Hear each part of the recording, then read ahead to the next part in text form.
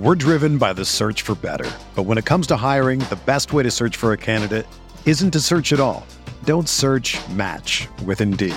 Indeed is your matching and hiring platform with over 350 million global monthly visitors, according to Indeed data, and a matching engine that helps you find quality candidates fast. Ditch the busy work. Use Indeed for scheduling, screening, and messaging so you can connect with candidates faster. Leveraging over 140 million qualifications and preferences every day, Indeed's matching engine is constantly learning from your preferences, so the more you use Indeed, the better it gets. Join more than 3.5 million businesses worldwide that use Indeed to hire great talent fast. And listeners of this show will get a $75 sponsored job credit to get your jobs more visibility at Indeed.com/Blue Wire. Just go to Indeed.com/Blue Wire right now and support our show by saying that you heard about Indeed on this podcast. That's Indeed.com/Blue Wire. Terms and conditions apply. Need to hire? You need Indeed. Welcome to the Coachable Podcast, the go-to place for personal and spiritual development, because around here, we believe that life is the ultimate training ground for finding out what you are truly made of.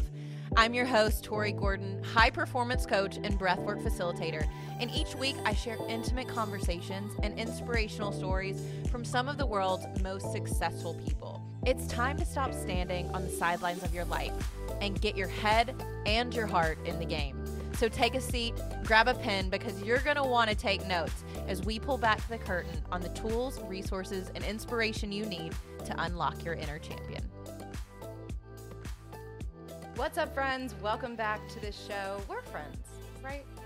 Me and you?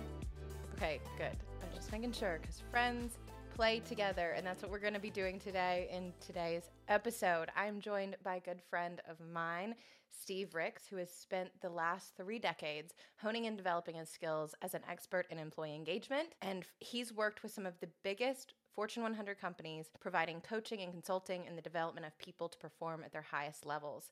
For the last decade, he's explored, researched, and experimented with play in the workplace as the highest state of effectiveness and efficacy, and from coaching and consulting to focus groups and beta testing over 250 unique case studies. That has led Steve to develop a particular set of experiments and experiences that, when delivered to a workplace culture, undeniably facilitate useful changes in culture.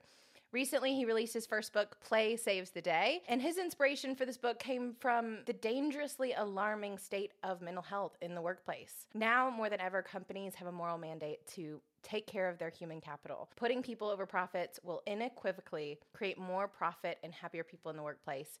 And Steve is really on a mission to be the prophet of play to help heal the global mental health pandemic. He is so fun, passionate, and he will help anybody discover their personal, playful path to transformation. I'm so excited to have him on this show. So let's get into it. Steve Ricks in the house. I'm so glad you're here, my friend. Welcome to the show. Much aloha, sister. We've been planning this for a long time, so I'm really glad to be on your show as well. I've missed you, and I feel like I just want to give you a big, fat virtual hug. A big air hug. It's been a while. I was just thinking has it been over a year now? Because your birthday just passed not too long ago, and last time we were hanging out, man, we spent the entire day just like hanging out and playing and having the best time, and I miss it, and I have such like fond, good memories from your birthday, and I can't believe a whole year has passed. I know, and a lot has happened for both of us in that year. It's I tell people all the time that like last year, that little 36 hours you and I and a few other people spent together was perhaps some of the most catalytic time in my life, where things got really clear really fast, and then all of a sudden all sorts of cool things started happening. And one of my favorite expressions now is play saves the day, and that certainly that day it propelled me to a whole new way of thinking. And of course, as you recall, just weeks before we had been in your retreat together, and yeah, so I'm grateful for the role you played in me, and pun intended, like really getting to where I'm at today. It's very exciting. Yeah. And just for context, you guys, Steve and I connected, now it's been multiple years ago, during the pandemic. He reached out to me and we got on a call and had an instant connection and cultivated that over the course of a couple of years to where you came to Atlanta and we did some whiteboarding sessions together around business. And then you ended up coming, to the retreat that I hosted back in 2020. And then we just had a continuation of really beautiful experiences together, your birthday being one of them. I remember when you initiated that whole conversation about getting the group together for your birthday and having this collective intention to play. And one of the things that you asked us to do was to all bring something that we like to play with. And even the first time I think I ever spoke with you when we got on a Zoom with a bunch of other people, you asked us all to like dress up as the character that we thought like represented us. And I picked the genie because I was like, I help people get what they want. I make people's wishes come true. Right. Yeah, you just have this childlike, playful spirit that's so contagious. And I would love for you to just like speak to where that comes from for you and how you've been able to like hang on to that over the years, because a lot of us, we get hardened, we get cold, we get so disconnected from our playful self and our curious self. And that's something that when I think of Steve Ricks, I think of play. And that's the reputation that you have in my life. And so I'm just curious, like, where does that come from for you? Has that always been with you? Is it something that you've had to develop over time? And why is it so important? Well, I think that's a great question to start with. And as I was listening to you ask it, I was thinking, I don't think anybody's ever asked me that before. So I'm certain of this, that the sense of play and its significant role in my life today as an adult was not always that way. Right out of high school, going into college, I had a construct or a template to follow that was very rigid and frankly left a lot to be desired, but it was just the culture I got brought up in. And it wasn't until my early 30s when I went through a divorce, I kind of left an entire system of thinking behind, particularly from a religious world that was very, very, very sterile and very limited.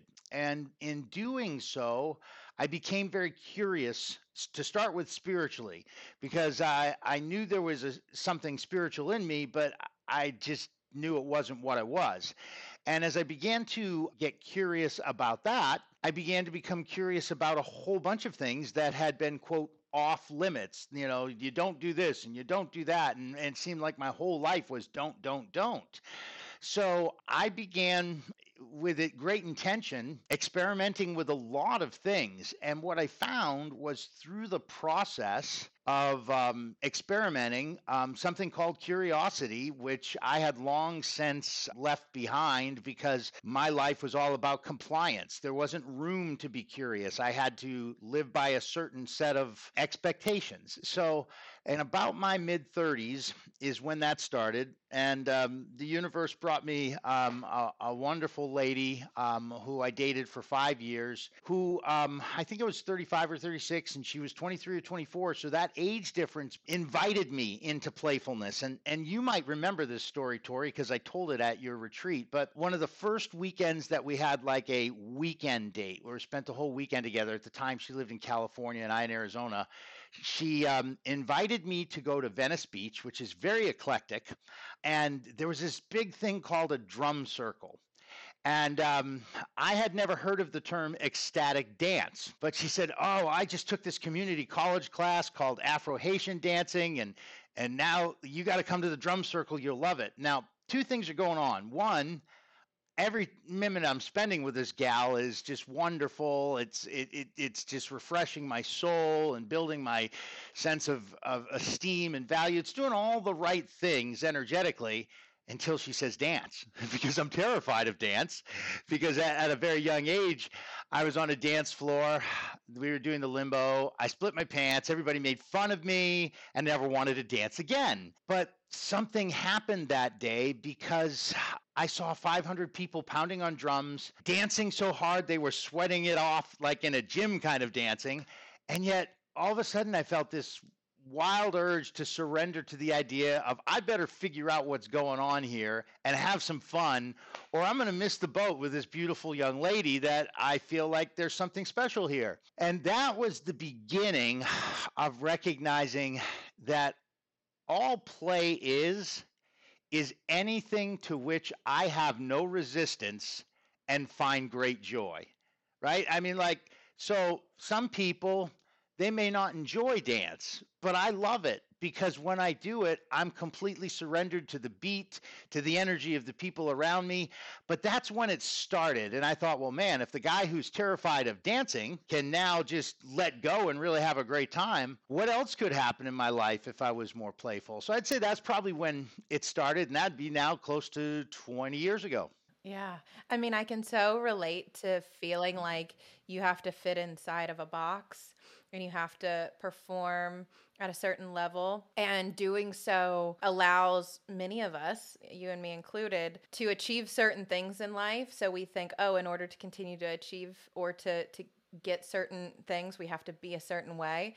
And for most of us, that looks like giving up and letting go of our playful side that is present, and we become super analytical, or we become super just like focused on doing certain things, getting certain things done or accomplished. And like you, I can completely relate to feeling very disconnected from the part of me that already knows how to play. It's built in, but I just hadn't done it in so long.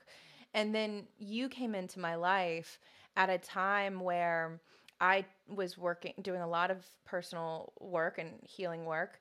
And I was reminded, like that woman reminded you reminded me that life doesn't have to be so serious and that I'm allowed and deserve to have fun. And that when we become present, there's so much joy in whatever, like the thing that we're doing. But I had lived in a very serious, rigid way like you had. And you were that invitation for me. So thank you for that. You're welcome. But it's been a muscle I've had to learn to work again. It's like if you don't use your muscles, you like, if you don't use it, you lose it. Yeah. And so it's been something I've had to re-engage with consistently. And one of the things that I realized, and this is the case for I think a lot of high performers, whether corporate, entrepreneurs, what have you, is breaking up with the narrative and the belief that play isn't productive. Yes. And so how do you speak to that? Because I was someone who believed, oh, if I'm playing, that's irresponsible, right? I want to be a responsible adult. I want to get things done. I want to take care of business. I don't have time to play. Yeah. Or that's for the little kids, or that's for whoever who don't have responsibilities in life. Yeah, that's right. So how do you speak to that to people who are like, I want to get shit done, but I also want to have fun, you know? I love that. Did you ever get told to act your age and not your shoe size? Yeah. Yeah, right. So when you're saying that, that's what I'm thinking, right? Like one of the things that I do I even hate to use the word work because I have so much fun with it, but my job, right? Like I own a company called Play Lab, and we invite people to experiment with play. But one of the things we do at work is attempt to rewrite that narrative. Because if you look at the way psychologists, human behavioral specialists, adolescent experts treat play, the narrative they give it is our training wheels to learn how to come to adulthood. So to your point, it's something children do, but even the use of it is really just to prepare you for adulthood. That's one narrative. Another narrative is it's the opportunity you and I get if we've worked real hard to give ourselves a little reward on the weekend. If we're really good, maybe we get a couple weeks a year that we get the reward, right? Like where we have vacation. And then, of course, after that, there's the narrative of it's the world of the ultra elite, right? They just were lucky enough to be able to play all the time. And while all three of those things are observable, like we see those things, the reality is that play needs an entirely reconstituted narrative. Like if we get down to the pure essence of play, all play is any activity that brings me fully present, that makes me feel emotionally connected, that gives me a sense of imagination, and that it really has no purpose except the joy of whatever I'm doing.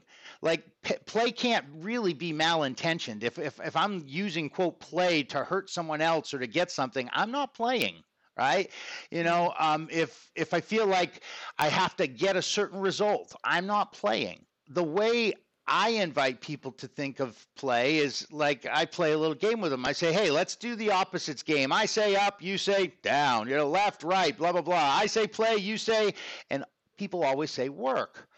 I say, that's where you're wrong, because the opposite of play is not work. The opposite of play is resistance. So to your point of how can I be playful and be productive, like I feel like, and I've owned 7 different companies and I've coached and consulted with hundreds over 30 years in the business world. And much of it was work. Now I just happened to enjoy some success with some of it because I was good at it, but I didn't love what I was doing.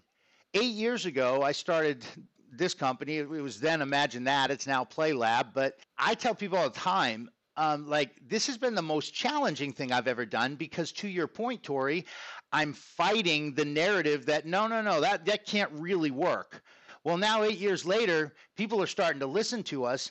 But I tell people all the time, in like 4.5 years, I went from zero to multi-million dollars and then lost it again, right? And in twice that time, I'm still trying to get this thing going. But the truth is, it's because that narrative has been so ingrained in society that play is a non-essential adolescent training wheel, and that in adulthood, we leave childish things behind. There's a difference between being immature and being playful. I'd like debate anyone that there is enormous health considerations, emotionally, physically, mentally, spiritually, relationally, that all go up when I'm more playful. Think about it. Yeah. We both had relationships. Our relationships are always best, whether it's sexual, emotional, spiritual, however it is in the relationship, when we're playful. We've all been in business settings where when the culture's more relaxed and playful, it's more easy to get into the work. We've all had friendships that are not, sterile. Some are more playful and relaxed. I like to say, of course, you have plenty, I have none, but when we're in that space where we can let our hair down, right? Like that we can be totally who we are, that's a great sign of being playful. And I just reflect back on that day we were all together. I mean, everyone there was showing up as who they were, right? There was no thought of judgment, freedom of expression. So when I have perfect self-expression, when I can relax intensity, when I can increase curiosity, when I can pivot easily, right? Like, well, that didn't work, try something else. All of these are the byproduct of play, because play is that state of being where I enjoy, sheer joy. It's why like little kids, if left to their own devices, would play themselves to sleep instead of us putting them to sleep. Yeah. So that's kind of my take on how to look at that narrative differently. There's so much in what you just said, and there's a couple things I want to touch on. It's no longer play when you're attached to the outcome or the result, or when there's ill intent. What came to mind for me, and I don't know if you would agree with this, but I think those things might be the barrier to which, or the boundary around when play becomes competition and performance. We stop playing, we start competing, right? We stop being present and just being fully immersed in the experience for the sheer enjoyment of it, and then we start trying to be the best and trying to be the winner, and then we'll do whatever it takes to get there. And then we've adapted, and for me, and I was always an athlete growing up, that was so much of what I considered play as a child, but what really it reared me and conditioned me to compete and to perform. And so my belief system and my story around play was actually playing looks like winning. And I had to unlearn that and to relearn that play is just an immersive experience. And that is something I'm still working on. I wanted to share like a story recently. I've been in Vegas and I'm here for the summer at least, but I've been here for the last couple months. And the people that I'm surrounded by here remind me of you because they invite me into a playful state. And there's a couple people specifically that I'm thinking of that live their lives in this way. And I have always attracted friends that are much more outgoing and playful than I am. And I think it's because there's part of me that deeply, deeply wants the permission to let go of the way that I think I'm supposed to be. And so a couple weekends ago, we went to a music festival called EDC, and it's electronic dance. It's called the Electronic Daisy Carnival. Yeah, that's what it is. Been there. I love it. Right. Okay. I went for the first time. I don't even know what it's called. And it was, as you know, this magical carnival that glows in the dark. It's like an adult playground. Yeah, from 6 p.m. to 6 a.m. kind of thing. And here's the thing, Steve. I woke up on the day of with so much anxiety. Really? Almost to the point where I was like, I don't want to go. I'm so overwhelmed by the idea of letting go of control and letting go of this perfect persona that I've worked so hard to perfect, and yet it was the most liberating, freeing, beautiful experience where collectively people get together to simply enjoy life and to enjoy music and to dance and to be together. And it was then that I remember I had to have this moment with myself where I was like, oh, I'm still working through this. This is still a challenge for me, like to actually let go and surrender to that. And it's only been in certain safe environments with people that I really feel safe with, like that time at your birthday, where I could show up fully as who I really am, not the person that I want to be seen as. Like actually who Tori is. And that requires safety is what I've recognized, is feeling super, super safe. I'm curious, like, especially in the workplace, because you work and consult with corporations of all different sizes. You do coaching around this too. But what do you see? Do you see a correlation between play and safety? And how do you see that playing out? Huge. What are your thoughts on that? Well, before I answer that, let me just say one thing. The first time I ever went to EDC, I took my 18-year-old son in for his graduation, and we did mushrooms or acid every night. I want you to think back to sex ed for a moment. If you're anything like me, you probably learned all about how to prevent pregnancy, but what about how to actually plan for it? That's why Modern Fertility was created. It's an easy and affordable way to test your fertility hormones at home with just a simple finger prick. Mail it in with a prepaid label and you'll get your personalized results in 10 days. You'll get insights into your hormone levels, your ovarian reserve, aka that's how many eggs that you have compared to other women your age, and other important fertility factors. The results go deep and they show you why every hormone is important and what it means so that you can also then download your results and review it with your doctor for next steps. Traditional testing is expensive, you guys. It can cost over $1,000, but Modern Fertility gets you the same information at a fraction of the price. If you go to modernfertility.com/coachable, you can get $20 off your test. Also, if you have an HSA or FSA, you can put those dollars towards your Modern Fertility test. And if you want kids today, or maybe like me, sometime in the future, this is clinically sound information about your body, and it can help you make the right decision for you. So go on over to modernfertility.com because they're offering our listeners $20 off your test when you go to their website, modernfertility.com/coachable. That means that your test is going to cost $179 instead of hundreds or thousands that it would cost at your doctor's office. So go get the $20 off your fertility test when you go to modernfertility.com/coachable. Now, without further ado, let's finish this episode. It was the most amazing experience we ever had.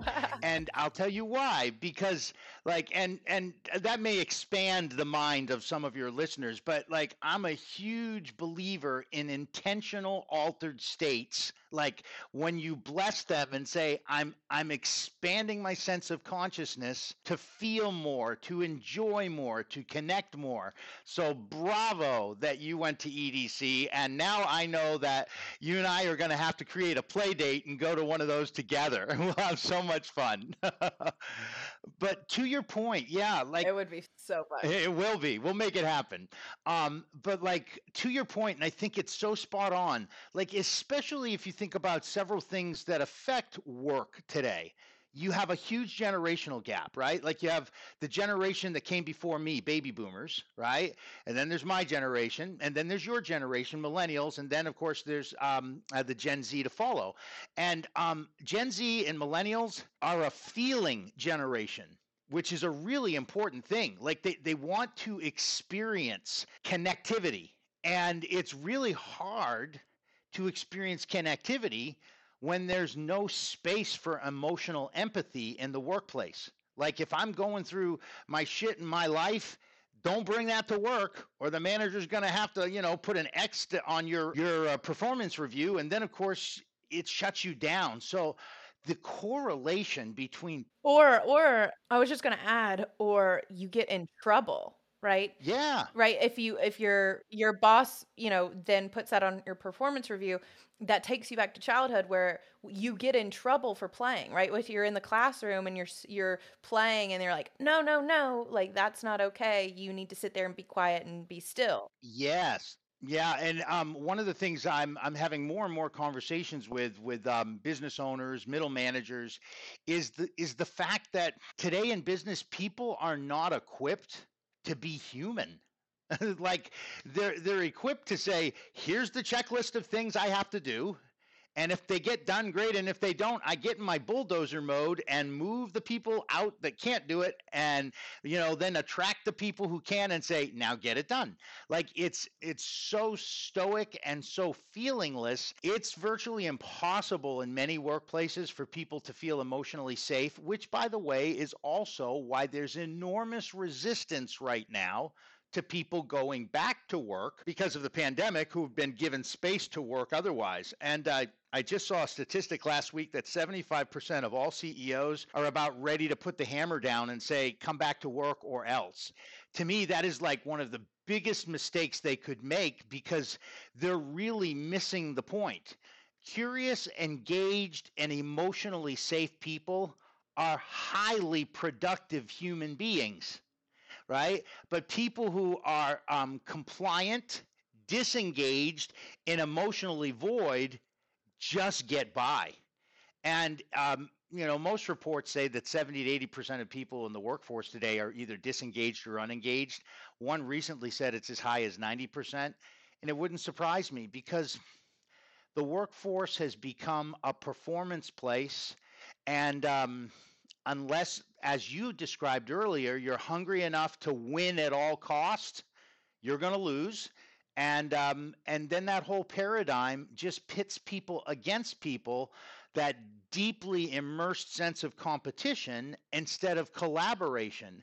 And if we've seen anything globally, and macro and micro levels, the world more than ever needs people to be collaborative. Like, how do we remove the barriers to entry and to that sense of emotional safety? And yeah, to me, that is one of the biggest byproducts of play, is that I feel safe. And that's a big thing today. It's a really big thing today. Well, when I think about it in terms of trauma and mental health, and you and I have talked offline about this so many times, I think it's a prerequisite. Safety is a prerequisite for play, because we can't play if we don't feel safe, if we feel threatened, if we feel like we're going to get in trouble, we're going to be punished, right? Then we will comply. For those who grew up, whether in households where they were punished or abused in any way, emotionally, physically, for those even into adulthood that was displayed to them. But I also think of, when you are playing, you are immersed. You are not thinking about time. You're not thinking about your to-do list. You're not thinking about what you have to accomplish later or tomorrow or what people think of you, right? You're just immersed in the experience of it. And that is a vulnerable state to be in because you're not on guard. You don't have your defenses up unless you're safe and you know that there is no threat. Then our nervous system will not allow us to go into that state of play because we've been taught and trained to be hypervigilant, to be on guard, and to self-protect. And that is the primal survival instinct that will override our natural built-in capacity to play. Well, it's interesting you bring that up because more than just being taught what you just said, right here at the nape of the neck is something called the amygdala. And unfortunately, that wasn't even taught. That was like part of the package at birth. And the amygdala, by its nature, at the stem of the brain, is that very unconscious part of the brain, meaning I don't have conversations with it. It just happens. It's the part of the brain that when I'm walking down a dark alley by myself, if I feel something and I turn around and there's that somebody, that was the amygdala. It's for you, a pretty single lady, if you go to a social area and a man approaches you, it's the part of you that says, this is a conversation that isn't with good intent. Like it just knows certain things and it feels it. So not only are we trained this way, we get that little added package too. And the only thing that can neutralize that is human imagination. When they study brain waves, like everything happens within the skull. And they don't have a lot of science on this yet, but the fascinating thing about imagination brain waves is they literally project out the forward part of the skull. Like they're looking for something other than what's inside. And I don't want to read into it with too much meaning, but because there's not the science to support all that just yet. But metaphorically, isn't that interesting that all this stuff just keeps spinning around? But when my imagination wakes up, the curiosity with the unknown or the desire to expand my sense of consciousness, it takes me frontal and away from what I'm already working with. So, yeah, there's a lot to be said about paying attention to my surroundings. I've said this for years, and I have also been both the recipient of the rewards of it. And I use the word victim, not as if I'm irresponsible, but the victim of my own choices sometimes. Show me the 5 people you hang out with the most, and I'll tell you your future. And there have been times in my lives where I got to my future and I was like, well, wow, that kind of looks just like those people, right? And I didn't like that. What I look for now is any place where I don't have to be adaptive. For our audience, I think Tori's done a fantastic job of kind of expressing how close we are. I could be, naked and in my shower and I look at my text and she says, call me now. And I'm like, okay, I'll call you now, right? Like it doesn't matter because there's a connection there that I feel completely safe to stop anything and to be in the moment with you. And I know that's reciprocated. And like those are special kinds of connections that A, we should nurture, and B, we should look for, because it's in that space that we're able to spread our wings and experiment with play. And when it's useful, we have fun. And when it's not, we laugh and we say, let's try something else. And it's not a report card, right? It's just experimentation is a powerful tool. It's engaging. Well, when I started my road trip back in March, that was one of my intentions. I looked at my trip as an experiment in presence, in letting go and surrender and non-attachment, and being able to just be so immersed in living my life and being an active participant and experiencer of it, not just a reporter of my life. Mm-hmm. Because I had learned how to get really good at reporting on what was happening, and I had gotten disconnected from actually immersing myself in the experience of it. And so that was one of my intentions, and I would love to know how you work with someone, because I imagine I'm not the only one, and that you've probably had clients like this in the past who are uptight, who don't feel safe to play, who have learned how to being a certain way has created the safety that they didn't feel, right? I think of when I was a child, this has been top of mind for me over the last few months because I have been experiencing and saying yes to things I would have otherwise said no to in the past. Before EDC, I went to another day event with a bunch of artists that I absolutely loved from childhood. A bunch of R&B artists like Snoop Dogg and Nelly and Usher, like all my favorites, right? And I could sense then my unease in large crowds, and like I love seeing everybody have so much fun, but I saw my resistance in contrast to the people that I was with who were just so excited to be there. And after the fact, I started thinking about like, where does this come from for me? Why is it not as easy for me to play as it is for some other people? And I thought about this, I correlated it back to when I was a child.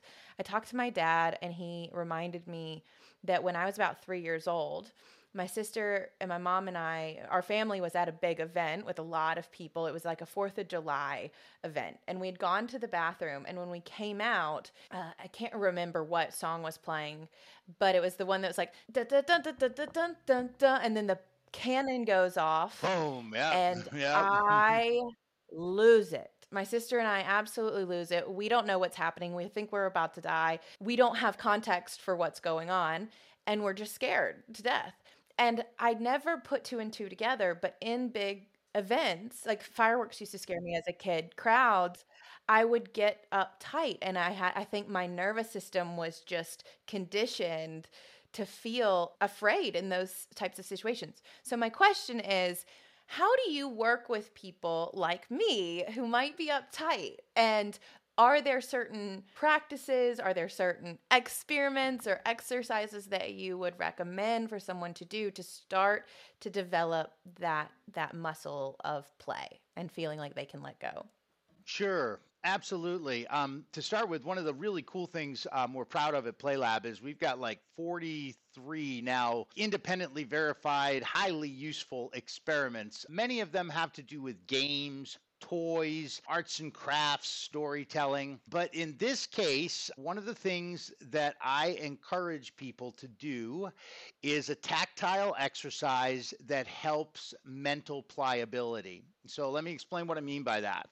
So from a very young age, as long as we're talking about youth, we're taught that don't touch fire, it hurts, it burns, right? Mm-hmm. And that's what we call calcified ideology, meaning there's nothing that's going to change my mind on that. And in that case, it's a really good thing. And if we were looking at brain science, it's like, think about Frankenstein. He had these little posts on his neck, right? And that's how they brought him back to life with all these electrons. Well, in the brain, we have microscopic posts, and they're called synapses. And in between them are electrical transmissions, back and forth, back and forth. And if that transmission goes often enough, it's covered with myelin. And it's a microscopic kind of thing. You and I can't see it, but it'd be kind of like coating on a wire. Its design is to protect the wire, right? So that transmission can keep going. So that's what you experienced around crowds and loud noises. That's what we all experience around fire. However, an exercise is anything that deals with tactile pliability would be anything like I'm looking over at my little play altar, and right over there, and you've seen this, I've got like a slinky that's bright colored. You've seen me play with that all the time. I've got Play-Doh. I've got some silly putty. It's different for different people, but picking up something that energizes your fingertips literally and makes you begin to feel and mold is a great way to begin to relax the intensity in the brain when you're given to a subject matter like this. And people say, well, how the heck would me rolling around some Play-Doh or silly putty have anything to do with unraveling what you just said? And the truth is, it may or may not. And this is why we experiment with play, because every human being's different.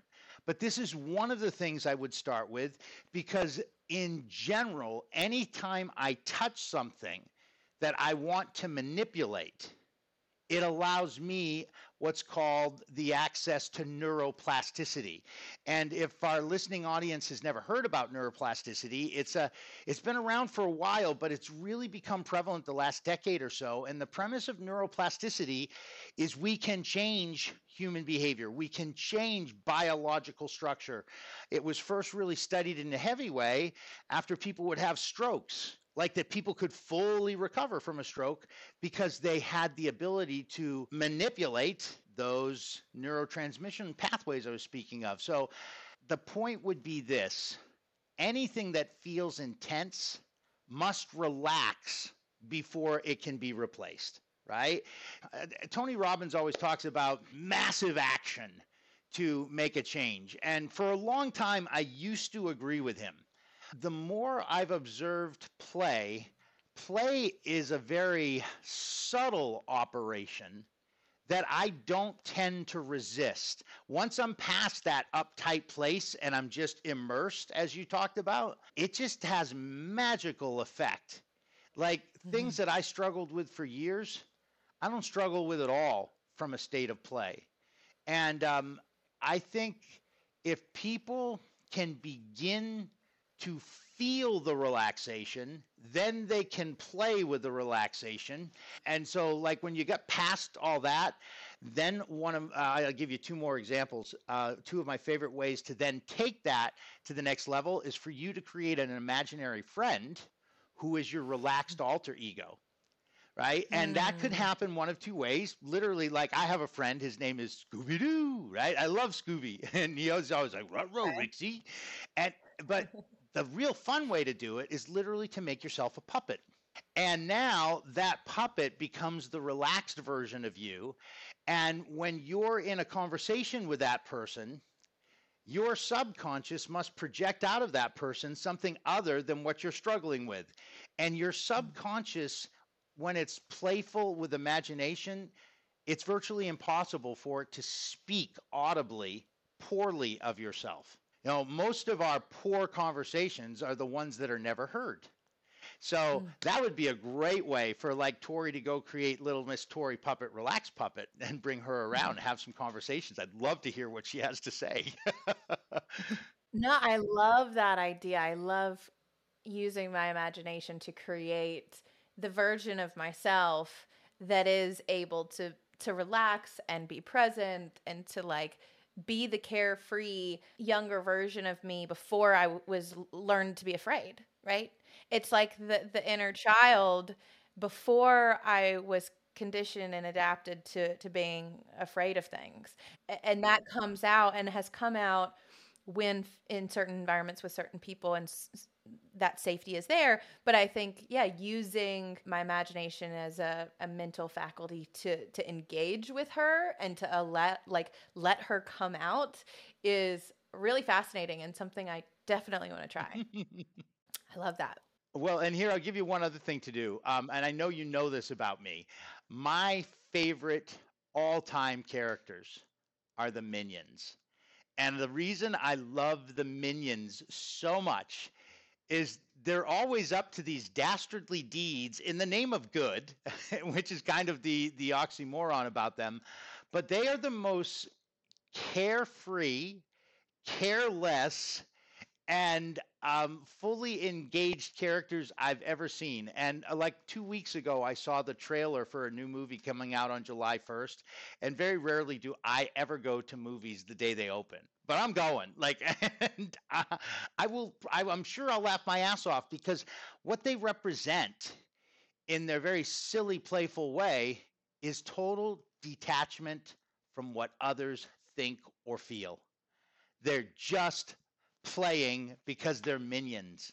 You know, oh, that the whole world be a bunch of yellow, funny sounding minions. We'd all be better off. Oh my gosh. Well, you have a new book out and I know you've been working really hard on it. It's something you're super excited about and something I'm super proud of you for finishing and getting, bringing this into full creation and having this tangible offer for people to learn and experiment with play in a whole new way, whether it's just personally or professionally in the workplace. Can you tell us about it? and talk about what they can expect to find in the book. Yeah. So the book's titled Play Saves the Day. You can go to that exact web address, www.playsavestheday.com, to check it out. There's an excerpt there. There's some testimonials, a video from me. If you like what you see, you can download it. I'll give you a promo code here before we're done. But the premise of the book was first inspired almost a year ago now, when for a long time I felt like it was time to write something about play, but like the pandemic was continuing and I was feeling the fatigue from that and had finally worked my way back home here in Hawaii and was thrilled about that. But the streets were empty. People were just really tired. Originally, the book was written with the idea of giving people almost like a pandemic playbook, a way out of their own mental challenges, emotional challenges, physical challenges through a really hard time. Ultimately, we changed the name of the book to Play Saves the Day because play is a very timeless thing. I hope we've demonstrated that today. And that long after this pandemic subsides, we wanted to kind of plant the seeds of a whole new pandemic, which was the pandemic of play. That like if people would lean into play and really give it a chance, play never disappoints. So the book is in very simple form, written on purpose in short form. It's about 55, 60, I think it's 61 pages to be exact. And it's written in short form because I understand people's attention spans today are short and there's a lot of other things vying for their time. And I wanted as many people as possible to say, all right, I'll take 2 hours and I'll read this, take 3 hours, whatever I need, and read this. So that's number one. Number two, it's written with the anecdotes, my personal experiences, and the collective experiences of more than 250 past clients the last 8 years that kind of informed how I wrote. And it's broken down into 3 very simple parts. One is just the pathway back to play, because as you've suggested, many of us would have no clue how to get back to play because we've been put on the super highway of being an adult, right? And everything's performance based. So like to meander down the pathway to play, even that for some people is a challenge. So the first part of the book invites people to experiment with different ways to find their way back to play, the pathway. Second part of the book really is a wide open, here are the possibilities. Now you've found your way onto the path. Here's the possibilities that exist for you. And like, relax and just try whichever ones you want. And actually baked into the book are a number of experiments, some that take them back to our webpage, some that take them to social media sites, some that will take them right into their backyard. And, I just recently had a social media influencer who lives here in Hawaii and in Colorado part-time. I want to connect you to her. She's much like you, amazing. But what connected me to her was everything she was doing is playful. And I said to her, I said, I got to have you read my book. And one of the things she said, both her and her husband after they read it, was that they loved the experiments. So, we've got these experiments in the book talking about the possibilities. And the last part of the book is the promises of play. Like you can be sure, you can bet your life that play is going to give you some guarantees. The book is an invitation to just do what you've kind of set out here in our conversation from the get-go, Tori, see play differently. And there are many modalities for human transformation. And I see play as a modality, but more importantly than a modality, it's a mentality.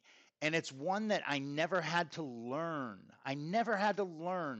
As you know, I love the work that you do in breath work, and I've been a customer and a huge believer in it. I spent 15 minutes before just doing some breath work to fully clear my energy to be like here and present with you.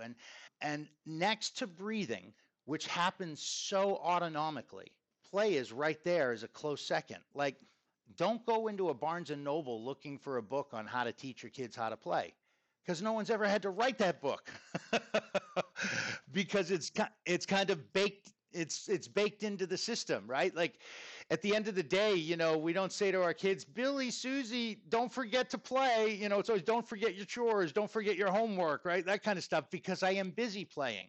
And I think the biggest thing this book does is encourage children and teens to never stop playing and to double dog dare every adult to start playing as if they were children or teens and to watch the magic happen. So, yeah, playsavestheday.com. We've got a big goal to get 100,000 copies sold this year. $1 of every sale goes directly to seizetheawkward.org, which is a fantastic mental health awareness campaign to get people talking more about their hardships. And if people want to get that, they can actually save, I believe it's about 30% by using the code TORI, T-O-R-I, and 30, and TORI is all capital letters. You can put that in the show notes too. But yeah, we would love for people to get that book. And it's just the beginning of some real exciting things that I'm sure in the future we can come back and talk about. Yes, I love it. You guys, I want you to get your hands on it. I know I am super, super excited to read it. And Steve, if you're willing, we would love to give one of the copies away to a listener. If you're interested and you want to get your hands on a copy, we'd love to give you one. So all you have to do is screenshot this, and we would love for you to tag us on social media. We're the Coachable Podcast on Instagram. We'll put Steve, your information on there. We want to know that you listen to the show. But all you have to do to enter is just leave a rating and review of the podcast, and then you'll be entered to win. And we're going to select one of the lucky listeners to get your book, which we're super excited for. But yeah, if you just want to go ahead over to playsavestheday.com, use the promo code TORI30. You can get 30% off immediately. Get one for yourself, get one for your family, get one for your company. We all need to be playing more. We all need to be having more fun. That's the goal for myself in the back half of 2022 is fun is the frequency. Like, I'm all about the fun and the playfulness because when I drop in to that space, that's where I'm most creative. That's where I'm most intuitive. That's where I'm most connected to the true essence of who I am, which allows me to have the clarity of have mental downloads that I just wouldn't have if I was in that mental efforting performance mindset. And so that's what I'm super excited for. It's where we're most alive, Tori. Yeah. Most alive, yes. For sure. So Steve, just thank you. Thank you for being in my life. Thank you for being such a dear friend, but also bringing this message to our listeners because we could all use more play in our day. I love you, my friend. Thank you for being here. Any last words before we go? Love you too, sister. No, I think you hit it on the nail. Play saves the day. That's a great way to end. All right, you guys. Till next time, go be playful, and we'll see you next time on the Coachable